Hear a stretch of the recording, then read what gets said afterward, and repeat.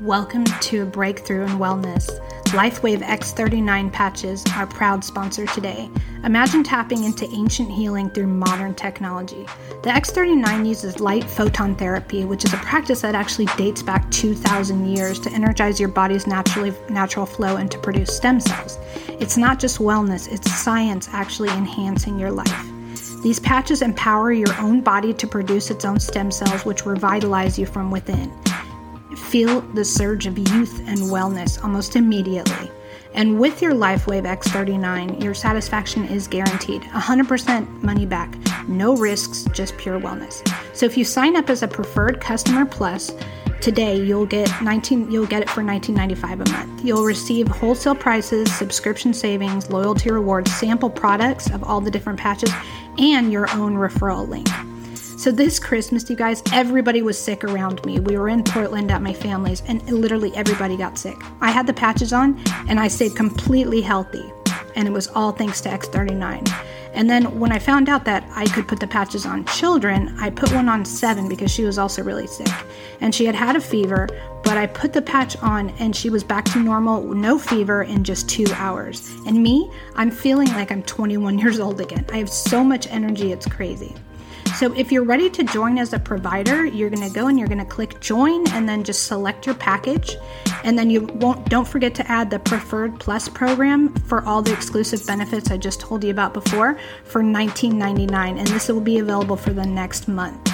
Okay, so you want to visit www.lifewave.com, lifewave.com/Psychic Babes, PSYCHICBABES to start your journey to renewed energy and wellness. LifeWave X39, energize your life, guys. You won't regret it.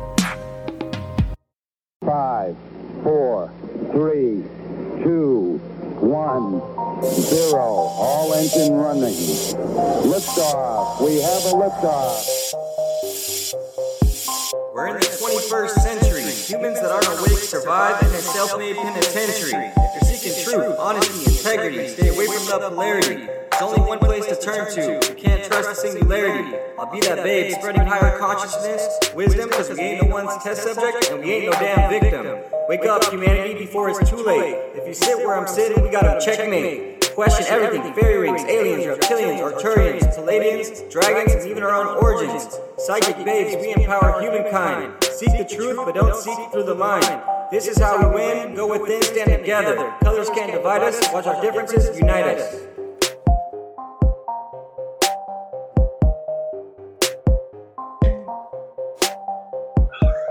Hi guys, welcome to Psychic Babes. I'm your host, Kirsten Sandifer. Today we have an amazing guest, George Greg Lake. He's a trial and appellate attorney and entheogenic church consultant, an entrepreneur, and an author.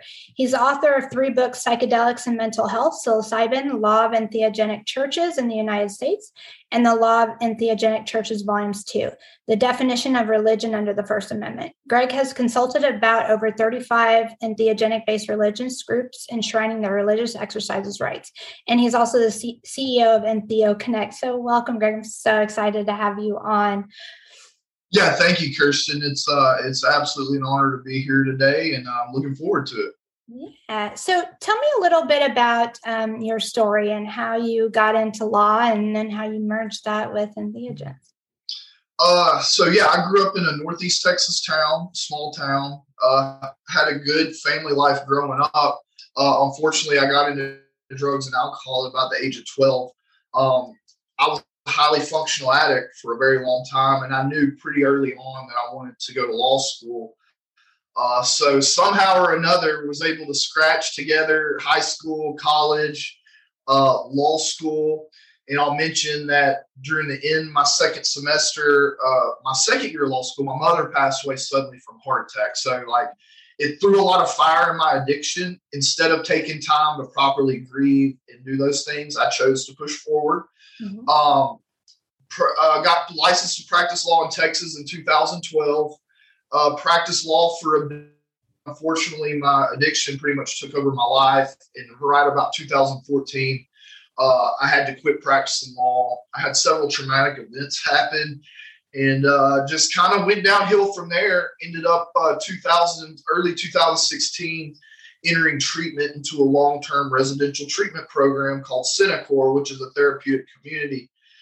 I did 32 months there, and I'll say that like my spirituality really started to develop in that place because it's a very tough program. And so through the hardships in the program, was able to really start developing my spirituality along several different lines. And having worked with entheogens before that experience, I kind of came right back to them, once I got out of that.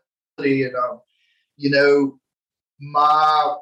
I'll say this, my experiences turned to be very much primary religious and mystical in nature, and was guided through these experiences to write my first book, where it was relayed to me that my higher path would be revealed. And so once I published my first book, Psychedelics and Mental Health Series, within a week, I was approached about this work. And granted, I was working doing maritime litigation as my full-time job at the time. And so once I started doing this church work, just everything in the universe has conspired, and in that process, I wrote my 2 other books, but like other than that, the universe just conspired to push me along this path. So now this is, pretty much what I do full time on top of a few other projects. But yeah, here I am, blessed to be here and, to be of service. That's amazing. I also had a struggle with addiction early on, and I lived in Texas and went to treatment out there. And I felt like I didn't get very much from treatment, but I moved out. I took myself out of the picture. I decided to move overseas so I wouldn't have access to anything, and because I was using pain pills, and I was a functioning addict just like yourself, So. But that's when I finally decided that. Then I started my journey with psychedelics as well. How did you finally, cut yourself off and get past your addiction? Was it using psychedelics?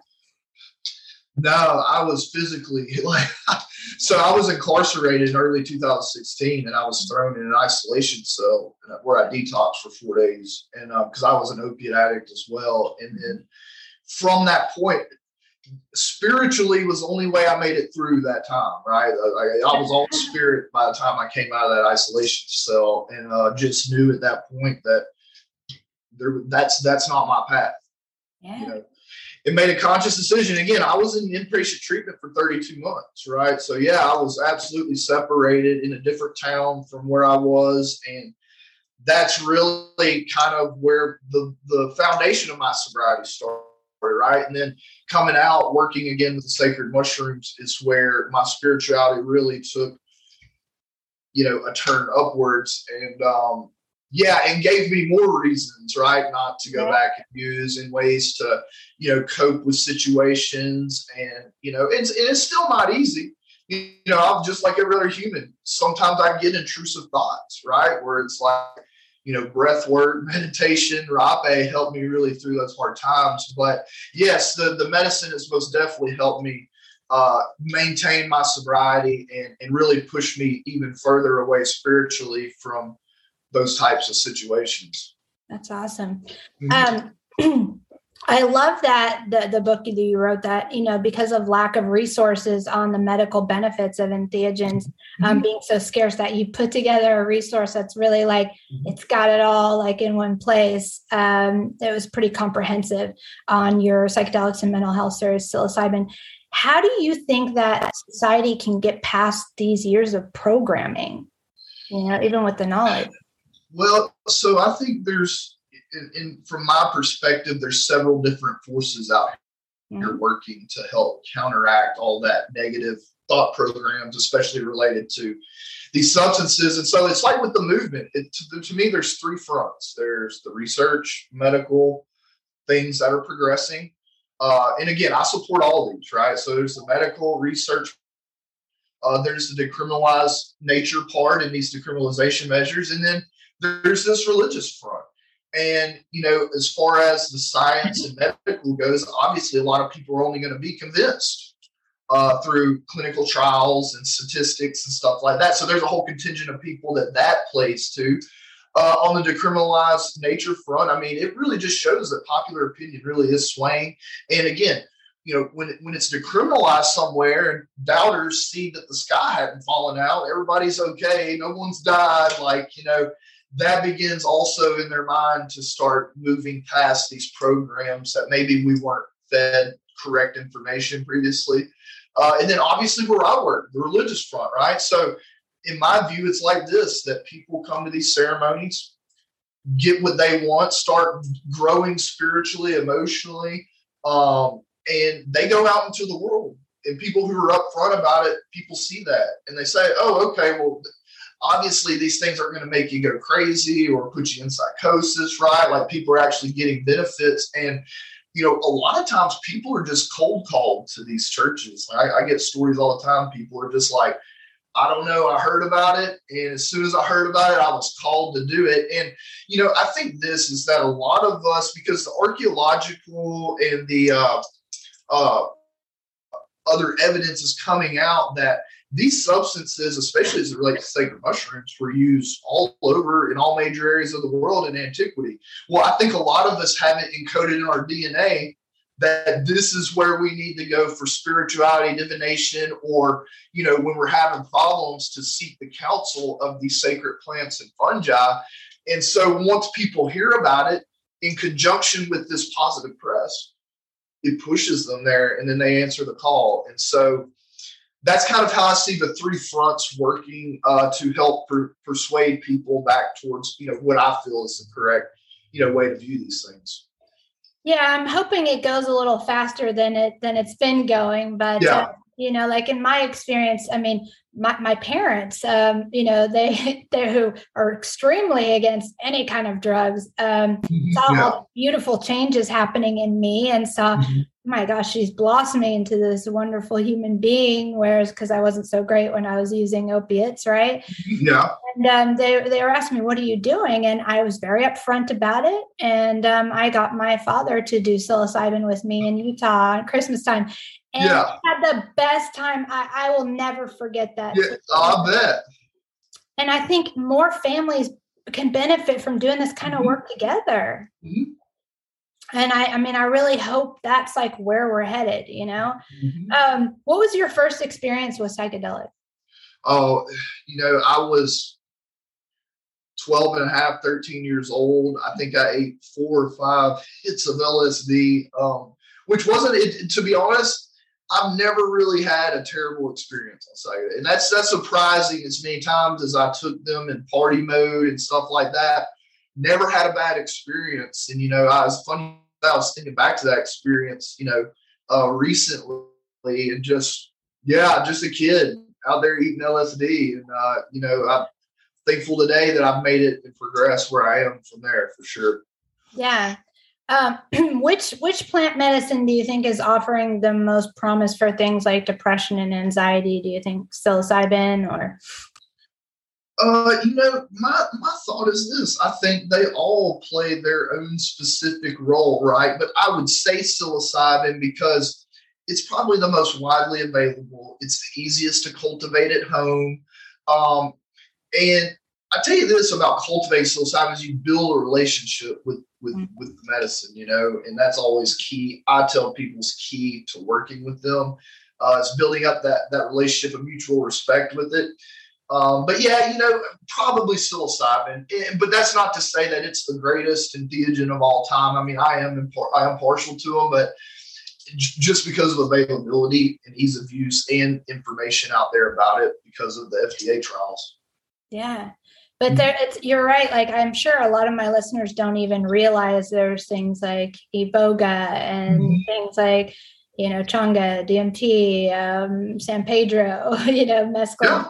These are all things that are very beneficial in many different ways of healing. Absolutely. And I tell you, a lot of people that I know maybe started working with one, but then were called to work with another, right? So I think once you kind of dip your toes and you become a little bit more aware, the one that probably suits you best will call to you. Yeah, that was me and DMT, and I didn't want to facilitate with Changa, but I kept getting the call and having dreams, and then my best friend tells me he had a dream. Yeah. And I'm like, okay. Yeah, that's right. And I just like you said, people who serve medicine, it's really a calling, right? Because a lot of times we'll see people say, "Oh, you're not a shaman. You didn't go sit, for 3 years in South America." I refrain from making any of those judgments because my long history with the medicine has proved that it's a calling. I mean, I've seen people who you would never expect have the most beautiful ceremony you've ever seen, and so I don't ever make judgments on that. If people tell me that they're called, for the most part, I'm going to believe them, until I see something contrary. Yeah, I think it's all about humility and staying humble and having and just caring about the work that we're doing, right? Because this is literally, it's a big responsibility too. That's why I was kind of, if you're called to it and you hit it head on, let's do this.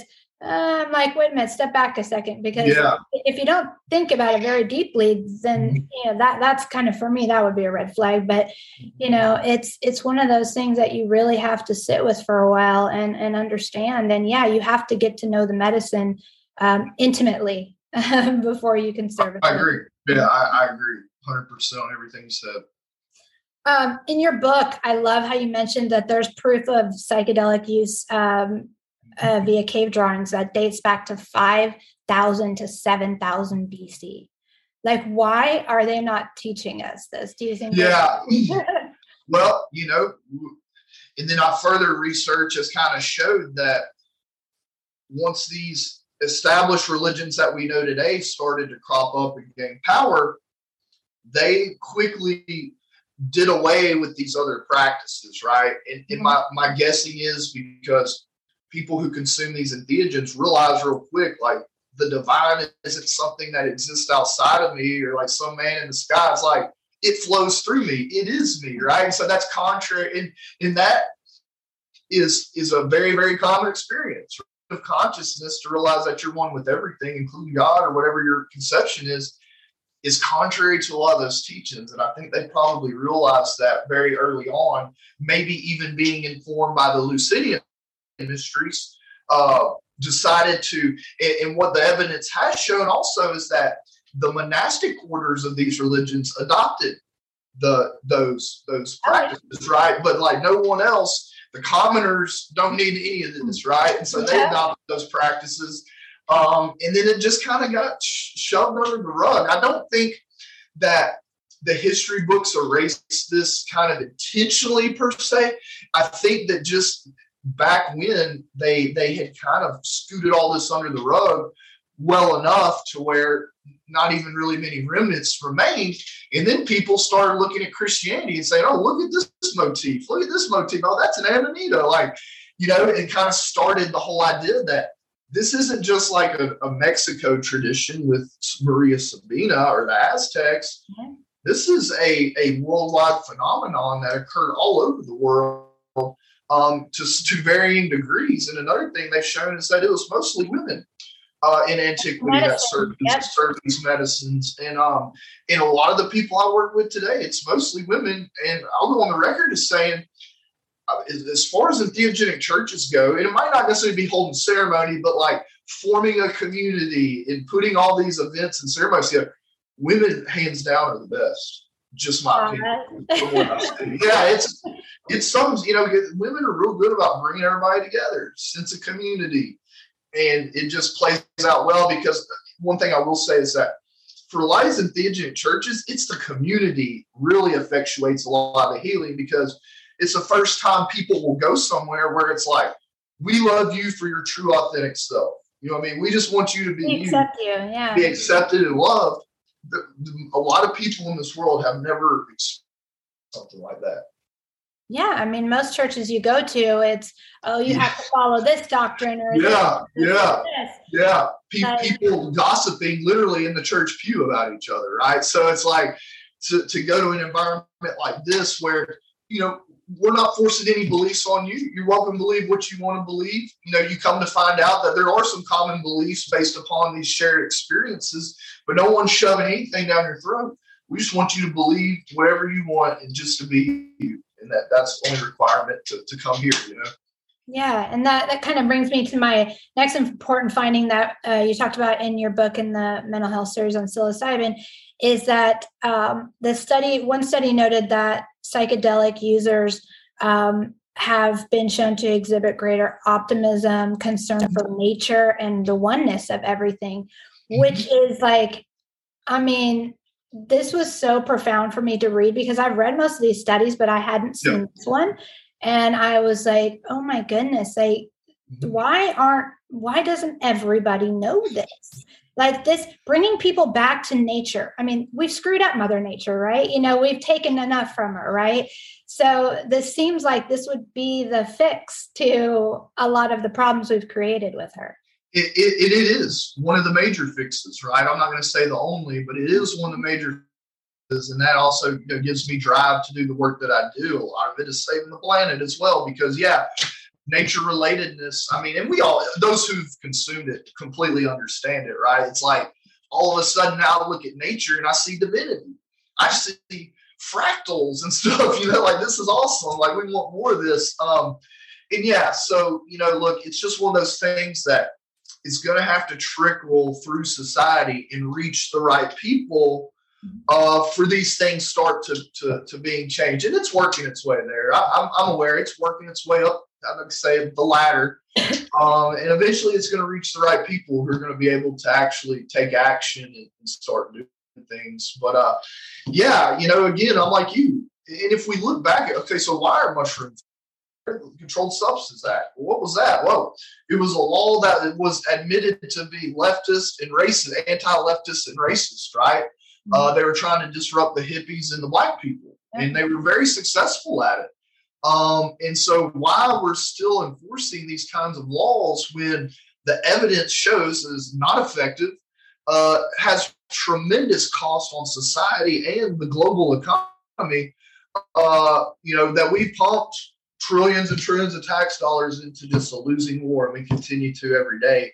I don't know why that is, but all I can say is that through our work, through your podcast, to just start informing people of these things, so that way they can take a pause and think, and maybe reach out to their local legislature or whoever politician, and let them know their thoughts on it.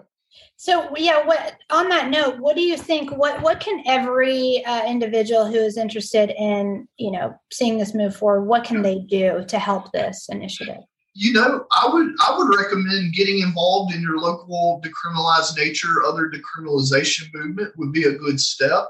For a lot of it, it's just standing in your truth. Like if you've had positive experiences with these substances, don't be scared to tell anybody. Because when people see someone standing in their truth and living that truth and telling exactly what's on their mind and how they feel is powerful for other people, right? And, I see this every day. Like there are some incredibly talented, intelligent, resource-rich people coming into this space, right? Who are really the ones that also speaking up speaks volumes to a lot of people. And it's happening every day. I mean, the number of physicians that are churches and things like that. I mean, it's moving. And so, and to me, that speaks volumes. You have a physician, a doctor, sometimes neurosurgeons that are wanting to help either be a part of an organization or start their own because they believe so strongly in the nature of these substances and their abilities to heal and help people. But not only that, in their relative safety. You know what I mean? These doctors, they know about what's medically safe and unsafe. They deal with all kinds of narcotic substances, right? So for them to deem this safe enough to have a group of people come and everybody partake, I think speaks volumes about also the safety of these substances. Well, it's hilarious on the chart of everything that's like the safety chart. Yeah. Psilocybin is like the safest thing. Yeah. Alcohol's like the least safest thing. It's crazy. It's like people don't understand, why is alcohol legalized, but mushrooms is not. Yeah. And so just so you know, and I mentioned my book, out of all of antiquity and history, dating at least back 10,000 years ago, there's only been one recorded death that was even just casually related to the ingestion of mushrooms. There were other factors at play. Yes, the person had ingested mushrooms, but there were other factors that likely either was the sole cause or a main contributor of the death. So it's like, yeah, we talk about safety regularly. I mean, I don't need the FDA to tell me that psilocybin mushrooms are safe, but I will say this is that, part of these church claims is having to show safety.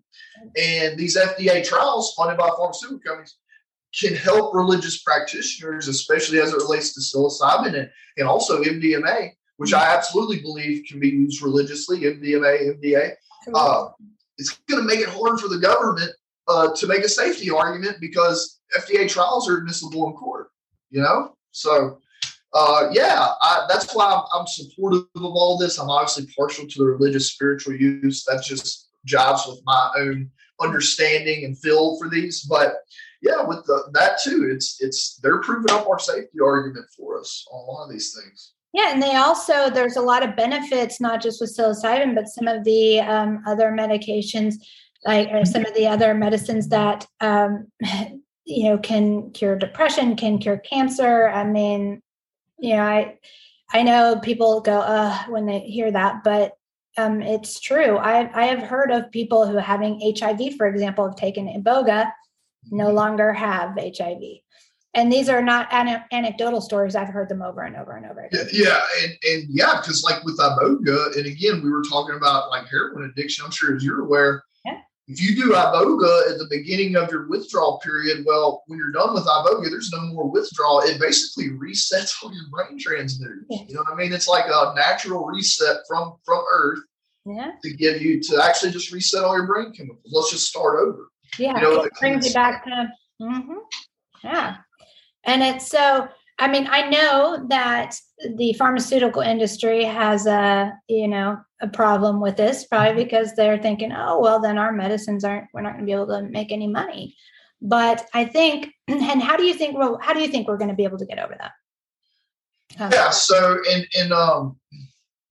obviously the pharmaceutical and with this antidepressant thing, I mean, they've ran this all the way into the dirt, right? We already know antidepressants really aren't effective at curing depression. And I don't, as it relates to this mental health thing, I kind of think it's already done for them. MDMA is far enough along and psilocybin is far enough along now. I don't think they're going to be able to effectively mount resistance to it. But a lot of people ask me, like, is the pharmaceutical companies who are now serving psilocybin, are they going to fight this religious exemption, and try to get the law changed to where, you can't have a psilocybin church? And, I think that's a very valid question. But my point is that because religion and the freedom thereof is so entrenched into our constitutional system, right? And even these major religions, for instance, in the 2006, the UDV case where, the União do Vegetal won the right to, sacramentally consume ayahuasca at the Supreme Court level, the Catholic Church was writing briefs on their behalf, right? A lot of these very powerful religious organizations realize what's good for the goose is good for the gander, right? And that, if you only support one thing, freedom of religion, but not really the other, you look inconsistent and it's going to come out wrong in the courts. I don't think that the pharmaceutical companies are going to be able to stop it. I will say this, that, like we were talking earlier, the Yahe litigation, the SoulQuest litigation, and there's going to be some more lawsuits filed. I think the case law is going to be definite enough by the time they would think to do it that there's not going to be any reversing. I mean, existing Supreme Court precedent supports the notion that the sacramental consumption of ayahuasca, and I would argue a lot of most, if not all other entheogens, under the proper circumstances is a protected religious exercise. And the DEA doesn't even have the authority to right? Yeah, so there is no statute, constitution, law existing that says, DEA, you have the right to determine people's sincerity, to determine the religiousness of their views and beliefs. There is no law, and that's the religious laws, right? You have to prove that you're involved in a sincere religious exercise, right? So the DEA has no authority or business determining those things, because I'll just tell you, even the courts tread lightly in those areas, right? They don't go too far in depth on those things because of how sensitive the subject is, right? And so, the whole notion that the DEA thinks that they can just publish a guidance document, which wasn't passed in accordance with the Administrative Procedures Act in order to become effective United States government policy. They miffed up on a lot of things, and they've been called out sufficiently now in court. I believe that they've retracted the guidance document, and so it remains to be seen if they try to do it again, or how they would even try to structure a new guidance document. I don't know, but I think it's fairly clear now that their attempt was illegal and unconstitutional. Yeah, and I mean, they have bigger fish to fry. Let's go after they absolutely do. Trafficking fentanyl that's killing people quickly, And to be honest with you, that's reflected in kind of this, what's going on the ground. There isn't a lot of DEA, if any, intervention, right? Some sacrament gets seeds coming across the border, but no real arrest or anything ever really done about that. But other than that, everybody I've worked with is practicing in peace and not being interfered with and not having any kind of criminal legal troubles at all. And so, I mean, I just tell people, if you're sincere and you're practicing and you're being safe and you're handling the substance properly, you really don't have just a lot to worry about. But I will say, this is a gray area of the law. There are no real guarantees. All we can do is, from the beginning, try to document and enshrine your rights the best that we can. And so that way, in the event anything were to occur, you have a whole set of documents to speak for your case, right? Because when you look at a lot of these religion cases, when people try to prove up their religious beliefs under cross-examination on the stand, doesn't tend to work too well. So that's why we like to document those things. So that way that can be the evidence of it, if it ever goes to court. Yeah, absolutely. Let's talk briefly about the Clay Villanova case, which coincidentally we have kind of a mutual friend in him. So talk about that and how that kind of changed things, because they actually did see, they arrested him. Yeah. So, and again, it's been a little while since I've studied the facts, but this is to the best of my recollection, kind of how that went. Clay Villanueva, the leader of the Arizona Yahweh Assembly, which I'll say I've heard holds beautiful ceremonies. He was a religious leader of this religious organization. He had spent considerable amounts of time in the jungle, learning these things and properly kind of training to come and serve and be a leader of a church. And I think what happened is that Clay approached the lawyer to say, well, we want our exemption. And the lawyer said, well, the DA has this guidance procedure, but we don't think it's legal or constitutional. So they basically send a letter to the DA telling them, look, we plan on filing with the court for an exemption. We don't believe that your process is valid. But I think the character was like this, if you want to reach out the next 30 days and discuss with us, we would be open to, trying to work this out with you.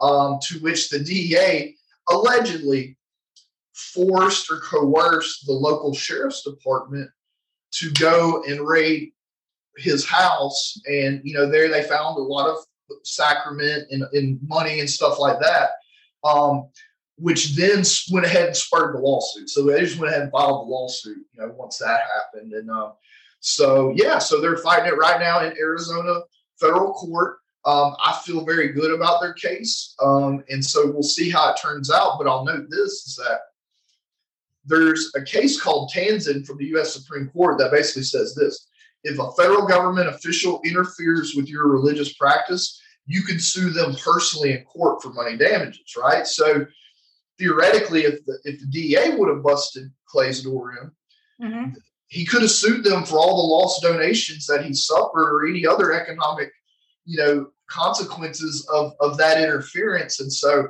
that's why I think you see the DA, the federal agents, really pressuring these other agencies to do the dirty work. And I'm not saying that happened for sure. I don't think it's been proven up per se in court. There's some good evidence to suggest that happened. But if it did, I would almost assure you that's why the federal government was like, hey, Well, what advice do you have to people who are looking to start in theogenic churches and are wanting to have the right to work with their sacrament? What advice do you give them? Yeah, so I'll say this. I just said this, it's a gray area of the law. There are no guarantees. So I encourage everyone to do a sufficient amount of soul searching to be able to stand up and say, look, regardless of the gray nature of this, I'm pushing forward because the work with the medicine is more important to me than a lot of these other things I'm seeking to protect, right? And I don't look, if it's not, if you're protecting things that are very, very important to you, and at the moment it's more important than medicine work, but by all means, I mean, whichever way you come out, I just want to make sure that you did enough contemplation to, come up with the right decision for you. But that's number one, what I would say. Two, obviously, and I'll say this, religious rights don't exist in a vacuum. The government doesn't have to tell you that your religious practice is valid, right, for you to practice. And I tell people, theoretically, you could not do all these documents I do. That's fine. That doesn't mean you're not going to be protected, right? But you have to be doing everything correctly, meaning that you're doing this sincerely in a religious manner. You're being safe and you're handling the substances properly. But I do encourage all this upfront structuring and documents because, again, it also gives validity to your sincerity. Through the documents, you can prove up that this is, in fact, a religious exercise. And then also to address these safety and diversion concerns through documents, through policies and procedures, to, again, put you on the best foot possible should anything occur. But, again, there are plenty of people out here practicing in a very protected manner who don't necessarily have a formal church done up. It's just something I recommend, just knowing what I know about how these cases have turned out in the past for people who didn't. And I also get told all the time, too, that, we feel more secure now that we have our documents in order. And that sense of security really bleeds out to the people who come and sit with us. So, yeah, and that's it. Again, and my last thing is just, if you're not able to effectively and safely bring someone through a process, get someone else who can. You know what I mean? Like, people can start churches without being a message server. Absolutely. And a lot of people do, but they relegate that part to someone who is experienced, who's in line with things like that. Yeah, so that's all I would say. And look, I encourage everybody, if you're convicted on this, don't be ashamed of doing, of practicing in accordance with your views, Yeah, it reminds me of kind of my boyfriend. He's probably going to kill me for saying this, but he had a methamphetamine problem. We got him off of methamphetamines with psilocybin, and then they put him on lithium. They said he was bipolar. I knew he wasn't. Spirit was telling me he's not bipolar. It was just it's just the drugs. And so psilocybin really helped get him off that too. And he's a completely different human being. I mean, like night and day. And it's funny, his family all thinks that he's still on lithium. And because he's like afraid to stand up and say to him, like, this is what I did, to fix it. But they're all like raving, like, he's doing so good. Yeah. And it's like the inside joke between us, because it's like, okay, it's not the lithium. Yeah.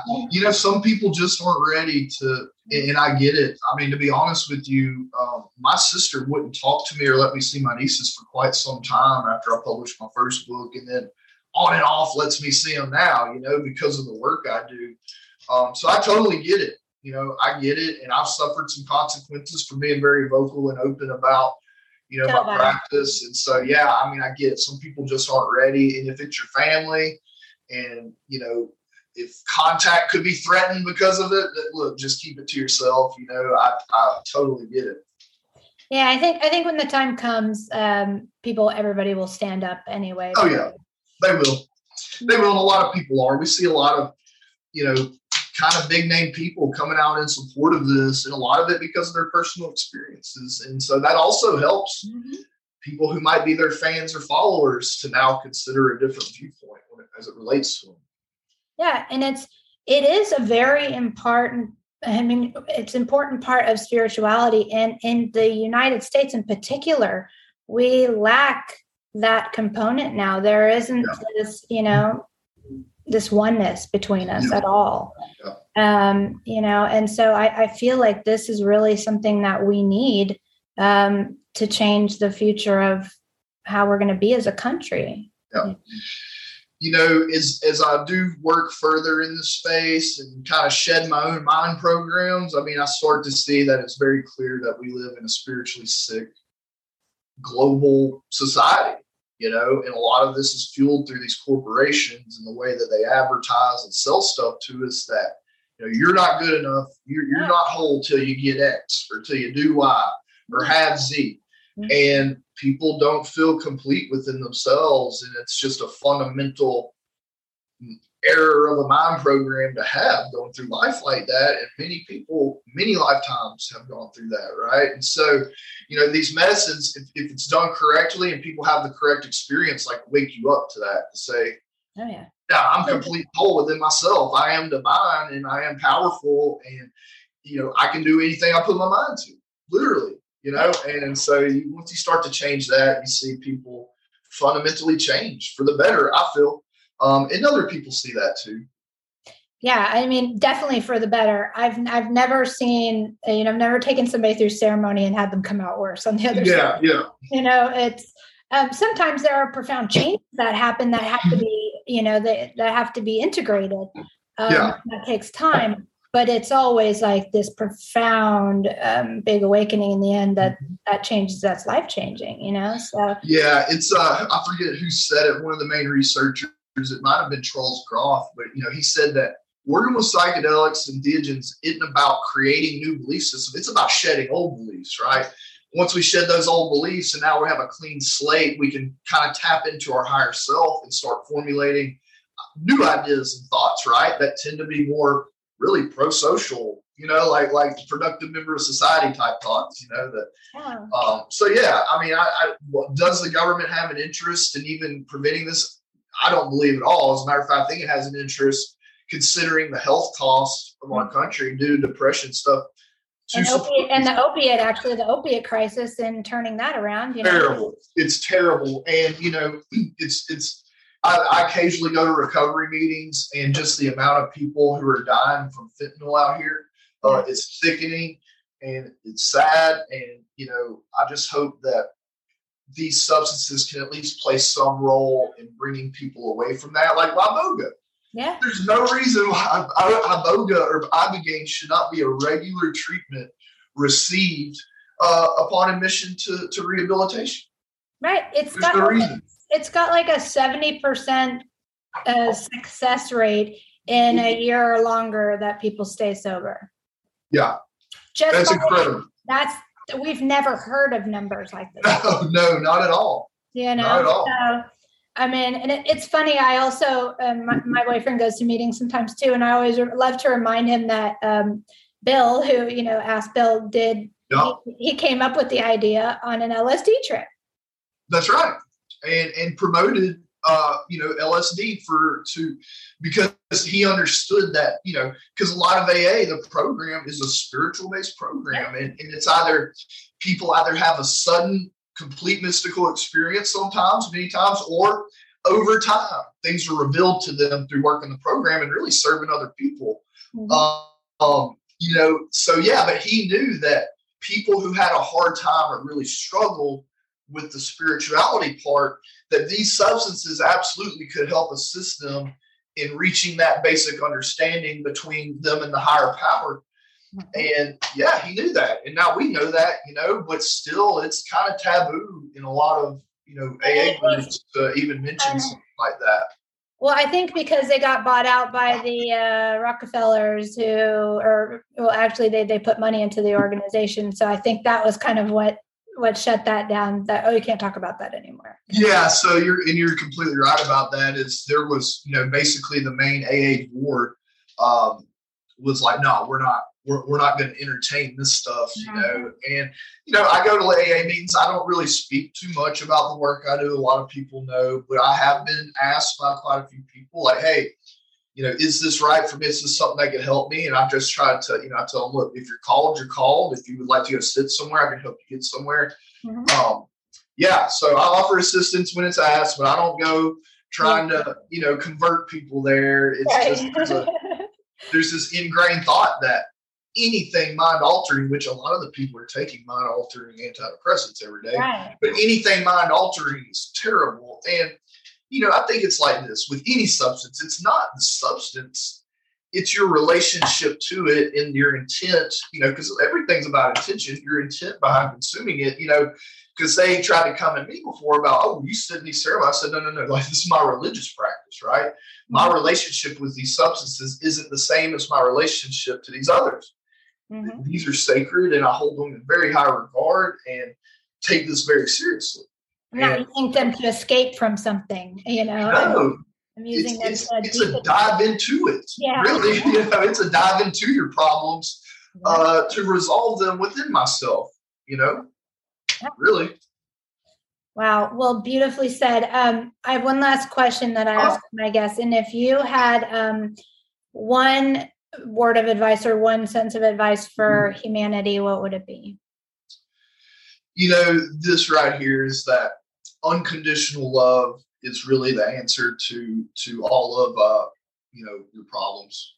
And I say that because it's like loving people when times are good is easy, but unconditionally loving people and just respecting them for where they're on their path really brings you a sense of peace and serenity within yourself that you otherwise might have. And another thing is that consider this, that absolutely everything is divine, the good and the bad. And so when we understand that and we just try to not judgmentally, but fit things into a puzzle, and you might not fit every time, but just trying to fit it into the overall puzzle of what's going on, where you're headed, what this might be signaling to you about your path, are two of the main things that I've learned from using these medicines that's completely changed the game for me, That you're right. It's all love. And I have so many people come out of ceremony. They're like, oh, it's love. Yeah. It's so easy. It's love. And I'm like, yeah. It's love. Even if, for instance, if I were out somewhere and someone punched me in the face, like I wouldn't, as terrible as that seems, the universe is sending me a message one way or another. And so it's not me to judge or say this is good or bad. It's just, it is what it is. What's it trying to teach me? And the more of those lessons one picks up on and changes accordingly, the quicker you're going to get to your higher path and where you're really supposed to be going. Yeah, I think life doesn't have to be as hard as we make it to be. Oh, no. My life, I enjoy my life. I'm a very happy person. It's taken me a long time to get here, but yes, me too. Yeah. But well, thank you so much. Yeah, thank you. Yeah, absolutely. I'll come back anytime. Just let me know. Appreciate it. Thank you for the work that you're doing for everybody. Much appreciated. And thank you for yours too. I'll say one thing is that like podcasts and these other, mediums that reach the masses are extremely important work also done in this space. So thank you for what you do. All right.